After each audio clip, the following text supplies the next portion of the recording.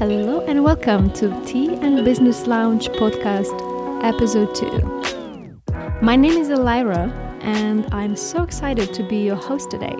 I have a special guest, Atish Kalyan, and we will talk today how technology changed how we communicate in business and how to manage the information overflow. So hello and welcome, Atish, and thank you for being here today with me. Thanks for having me. Could you introduce yourself? Sure, I am Atish Kalyan. I am a software engineer by trade. Until recently, I was living in Seattle. I spent about 12 years in Seattle. Amazon for about 9.5 of those years, where I did various things, software development, program management, product management. And after 9.5 years, I decided it was time for something new. So I left Amazon and I joined a little startup in Seattle. Did that for about 2 years. And just recently, 11 months ago, I moved to Amsterdam. I'm the founder and principal engineer of Monad Labs, and we are a software consultancy based here in Amsterdam. So welcome to Amsterdam. Thanks. Tell me why you're so passionate about your job. I like building things. I like building things to help people. And I'm really passionate about the craftsmanship of software engineering. Beautiful. So let's dive in deeper in arts and crafts of technology today. How do you think technology changed the way we communicate in business? Well, in my mind, there have been two major developments in technology that have changed the way we communicate in business, I think in the last 5 decades or so. It's hard to ignore the impact of the internet in general. It's made the world smaller. It's connected people far away. Everyone feels globally connected. Through pretty much every communication that you have in business, it probably goes through the internet some way. Email, voice over IP technologies for conferencing or just person-to-person communication, video conferencing. Yeah, absolutely. We're living so surrounded with technology. It's unavoidable. The second step function or advancement would be the introduction of the smartphone. And that's had the impact of making everyone connected. There's 24/7 accessibility that the smartphone gives you. You always have access to your email, and therefore you always have access to your work. You always have access to documents related to work. You can always get in touch with your colleagues. There's been some really good results of that. Number one, it's allowed the workforce to be a bit more flexible. So, you can step away from work and you know that you're not going to be fully away from work because you have your email with you. Yeah. Or you can reach a colleague. And then the other thing that it's done is that it's changed the topology of companies. What do you mean by that? Well, what I mean is that, if you step back maybe 50 years, companies were structured in a way that that information flowed from the top downward. Yeah. And now everyone is more connected. And so you have companies that are flatter. There's basically point-to-point communication between everyone in a company. And so information is able to flow more freely. Yeah, to access and connect more with each other. Correct. And how we do business and do it faster, to do it more flexible. I love technology as being an enabler and connector, though don't you think a lot of people are really struggling to manage it? Right, yeah. There are definitely downsides, and I think I alluded to one of them earlier. There's no line between work and life anymore, right? To some extent. I mean, like I said, you're 24/7 accessible because you have your smartphone, you have your email. There's no line. And I think people are really feeling the impact of it. People are more stressed at work. There are numerous studies that show that. I think in general, we're suffering from digital overload. Yeah. Or information overload, email overload. We may have heard these terms before. I think the average American worker will receive or send 126 emails per day. And in my experience, that's low, actually. And some of them, I think 20% or so, you can say these are spam or low-quality content. Yeah. Sure, yeah. But still, that's a lot of email per day. We mentioned colleagues on the other side of the world. It's not uncommon to wake up with an inbox that has 100 emails, and before you step into the office, you're trying to dig out. And the other thing is that it's becoming increasingly difficult to disengage for fear of being out of touch or out of date, because information is flowing so fast. It's moving so freely. There's a sense of presenteeism, the feeling that you always have to be present. I haven't heard this term. Yeah, I read this term in a book called Conquering Digital Overload. It's almost the opposite of absenteeism. You hear of people who are in hospital and they just feel bad for being away from work, or they're on vacation and they just can't. Workers on average spend about 28% of their days checking email, and they check email about every 37 minutes. And I think that rings true. You're checking on your phone, you get to your desk, you check your email. And more people are being bogged down by multitasking. They feel, I see an email notification, let me just respond to this really quickly, but they don't understand the impact that it has on their deep work. The fact that this distraction, it takes a long time to get back to the task at hand that they were doing before. Right. And actually that problem is worse for the older generation. Oh, really? As compared to the new, millennials and Gen Z. They're able to get back to work really quickly because they're used to context switching. Yeah, this distraction all the time because they grew up with this distraction in their life. Mm-hmm. That's right. So how communication tools and technologies are shifting with the millennials and Gen Zs coming into the workforce? Yeah, I think the nature of communication is changing. Not that long ago, it was all about email. Millennials and Gen Z, like you said, they're moving more towards a style of constant communication. Right. They use other tools, Slack, Google Hangouts even, Basecamp, these types of tools to manage communication amongst their teams. And now people like to say email is dead. Is email dead, in your opinion? I don't think that email can die. And in my opinion, the problem is just moved. The problem's not gone away. In fact, to some extent, it's gotten worse because of those tools. So if you look at Slack, for example, it's shorter messages than you might send on an email, for example. And the expectation is that people are going to respond faster. Or an instant message, text message, WhatsApp, the expectation is that it's going to be faster. I think there's a kind of unwritten rule that you should answer the phone in 2 seconds. You should respond to a text message, SMS, instant message, whatever, in 2 minutes. And you could expect to respond to an email in 2 hours. But with more communication moving to these platforms like Slack, the expectation is that you're always going to be responsive. Like right away. Yeah. Email is the last open communication platform, if you think about it. And what I mean by that is that email is just a protocol for how a message gets sent from one part of the network to another part of the network. No one really owns email. You may use Gmail as your provider, but you can communicate with someone who's using a different email provider. Or you can set up your own little SMTP server on your box for your company. But if you're using a platform like Slack, you're using Slack. That's it. If you don't use Slack, you can't communicate with someone who is using Slack. Or someone who's using, WhatsApp can't send a message to someone who's using Slack. So it's changed the nature of how people communicate, who gets to communicate, and who owns the data, frankly. How is that data stored? Yeah, platforms like Slack, there's a company behind it. And they define what that data and what the capabilities of the platform are. Whereas with email messages get sent, and then email providers, email clients really get to augment the functionality for users in certain small ways. With Gmail, they prioritize the emails in the inbox based on machine learning. Or they added a little snooze feature where you can say, send me this email again in 12 hours. But when you use Slack, you only have the user experience that they define for you, and just Slack, just this one provider. And when they change something, you have to adapt along with it, or your whole organization needs to adapt along with it. Yeah, just rephrase it if I got it right. So email is more personalized, individualized. You can customize the way you want to structure the data there based on your needs.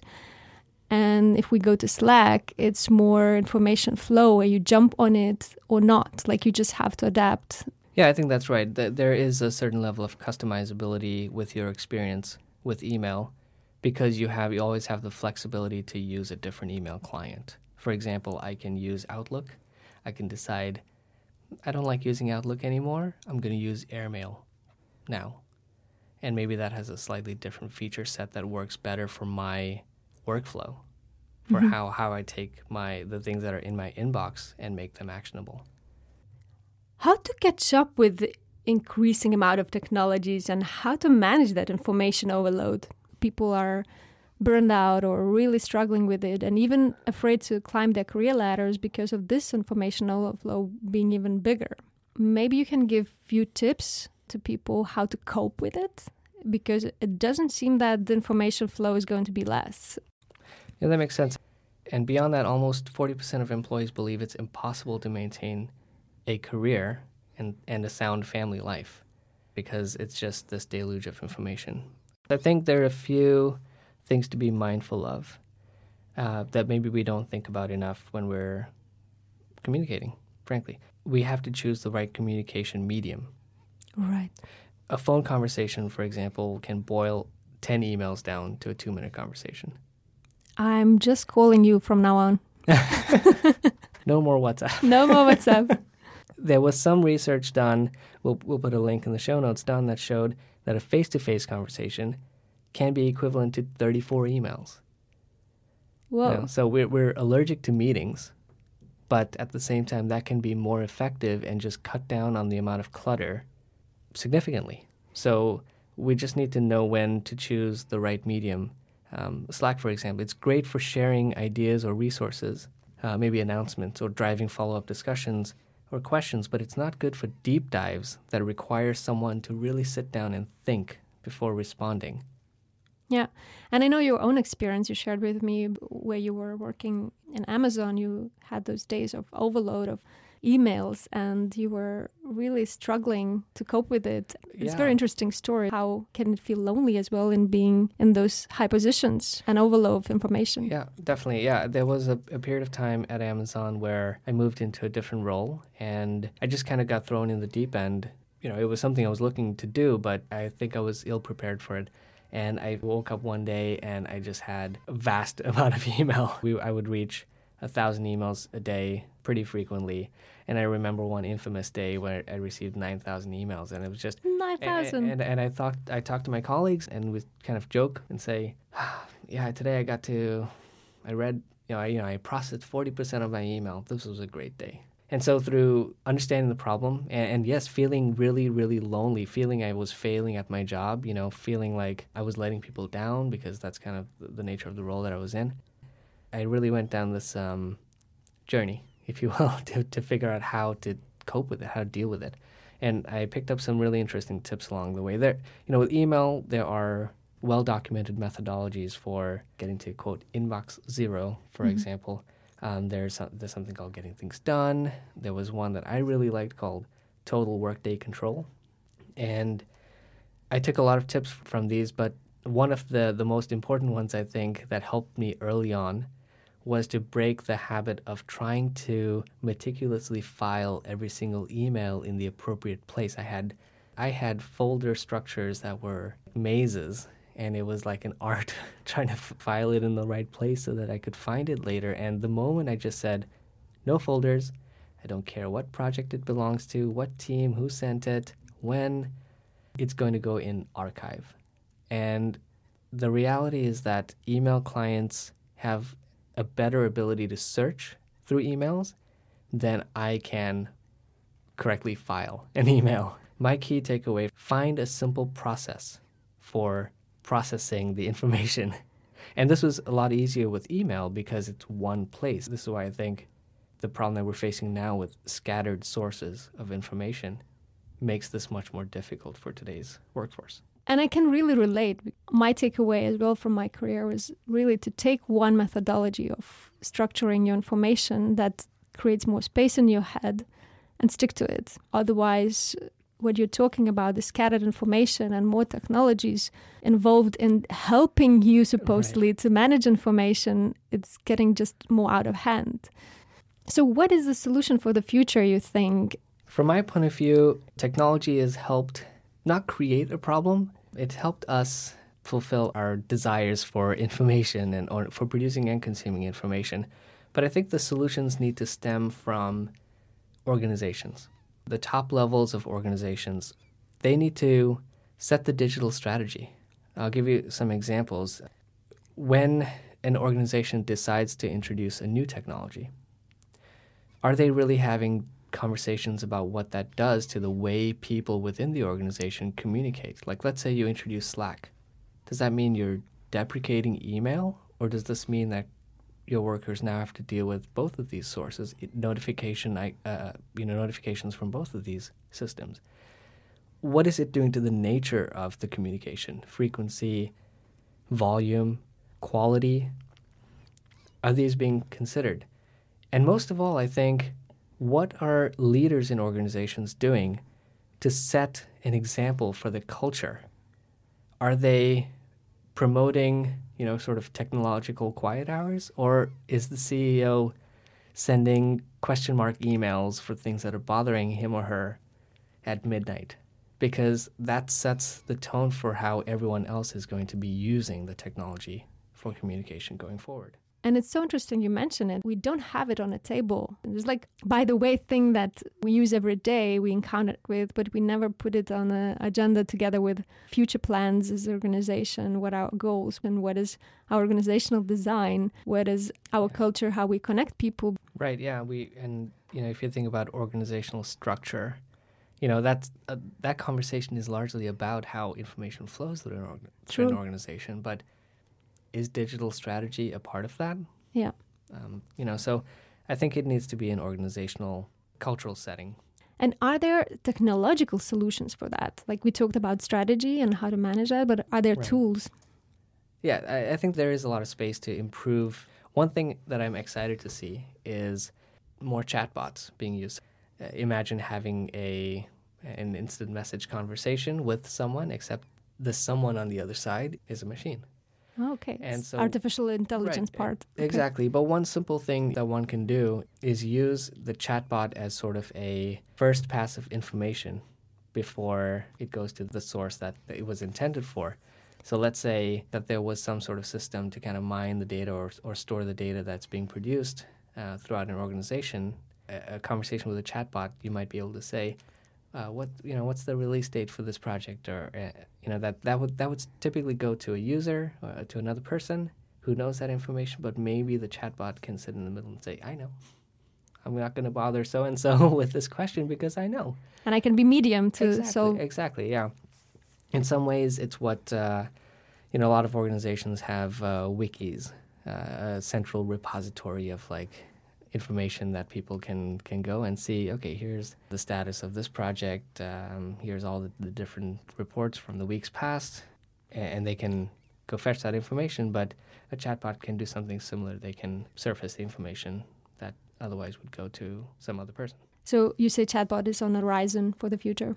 Yeah, for sure. There was one of the companies that I worked at in Seattle basically took the support documentation, the Knowledge Center FAQs, technical documentation, and consumed that and surfaced it through a chatbot. And that had the impact of reducing calls or emails to the support team by almost 25% overnight. So wow.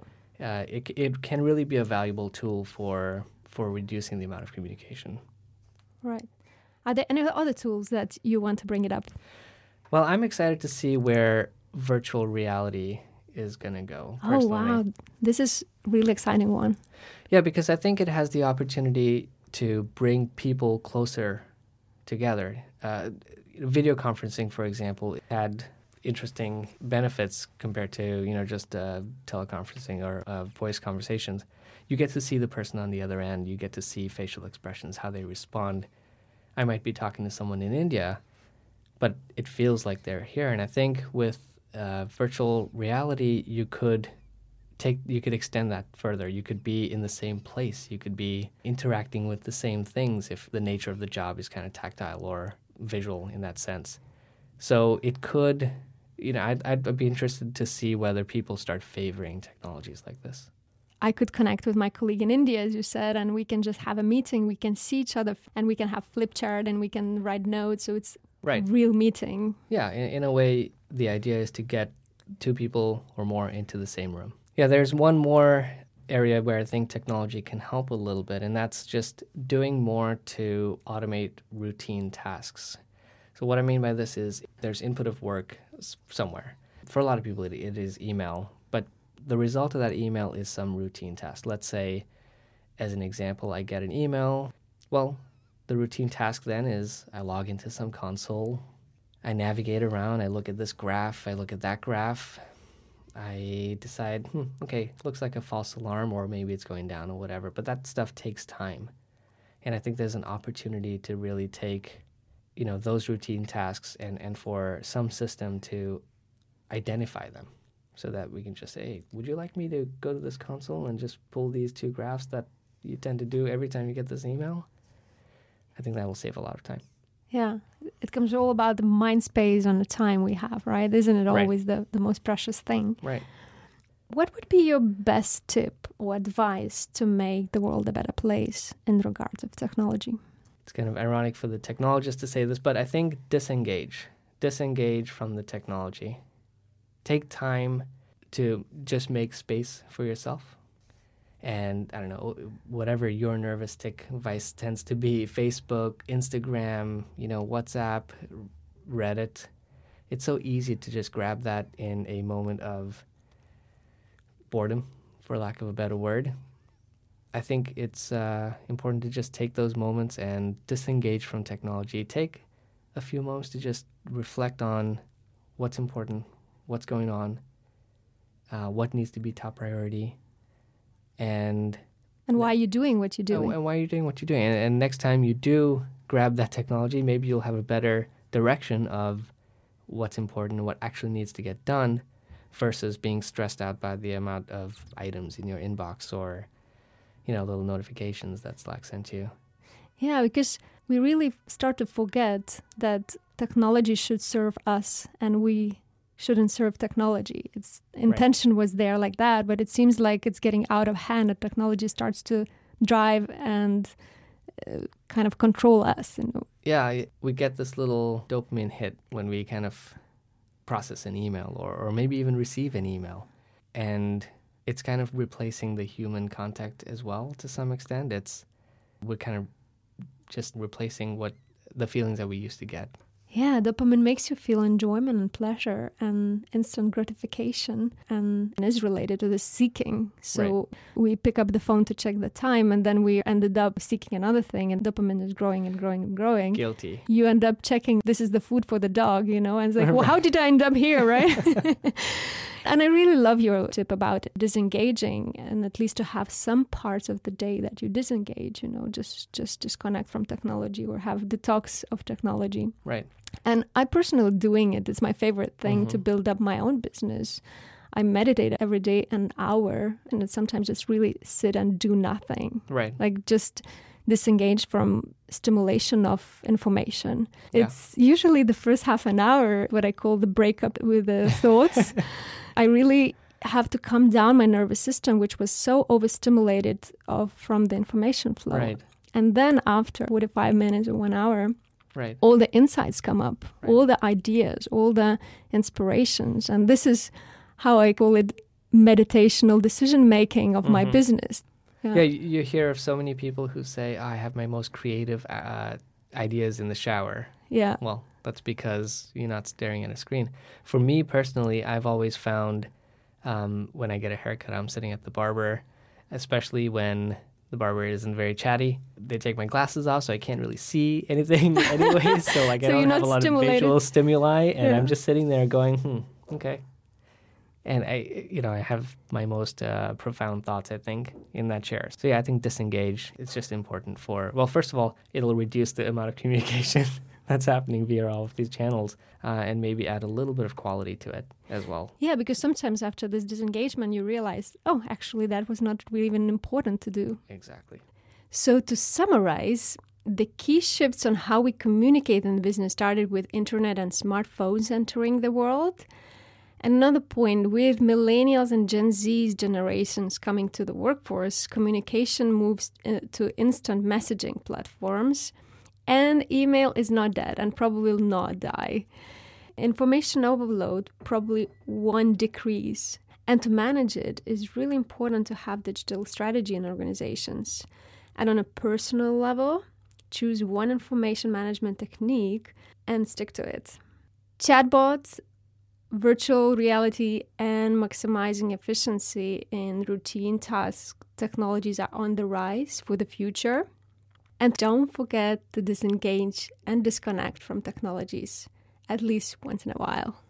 So, through which medium channel people can connect and communicate with you, Atish? Well, they can go to the website for Monad Labs, monadlabs.amsterdam. That's MONADLABS.Amsterdam, and be able to find all of my details there. Thank you so much for being here. It was such a pleasure to talk to you, and I learned so much. Thank you for having me. If you enjoyed this episode, please share it, rate it, or write a review. Thank you. And remember, if you want to create a better world, it starts first with knowing and realizing what kind of world you want to live in.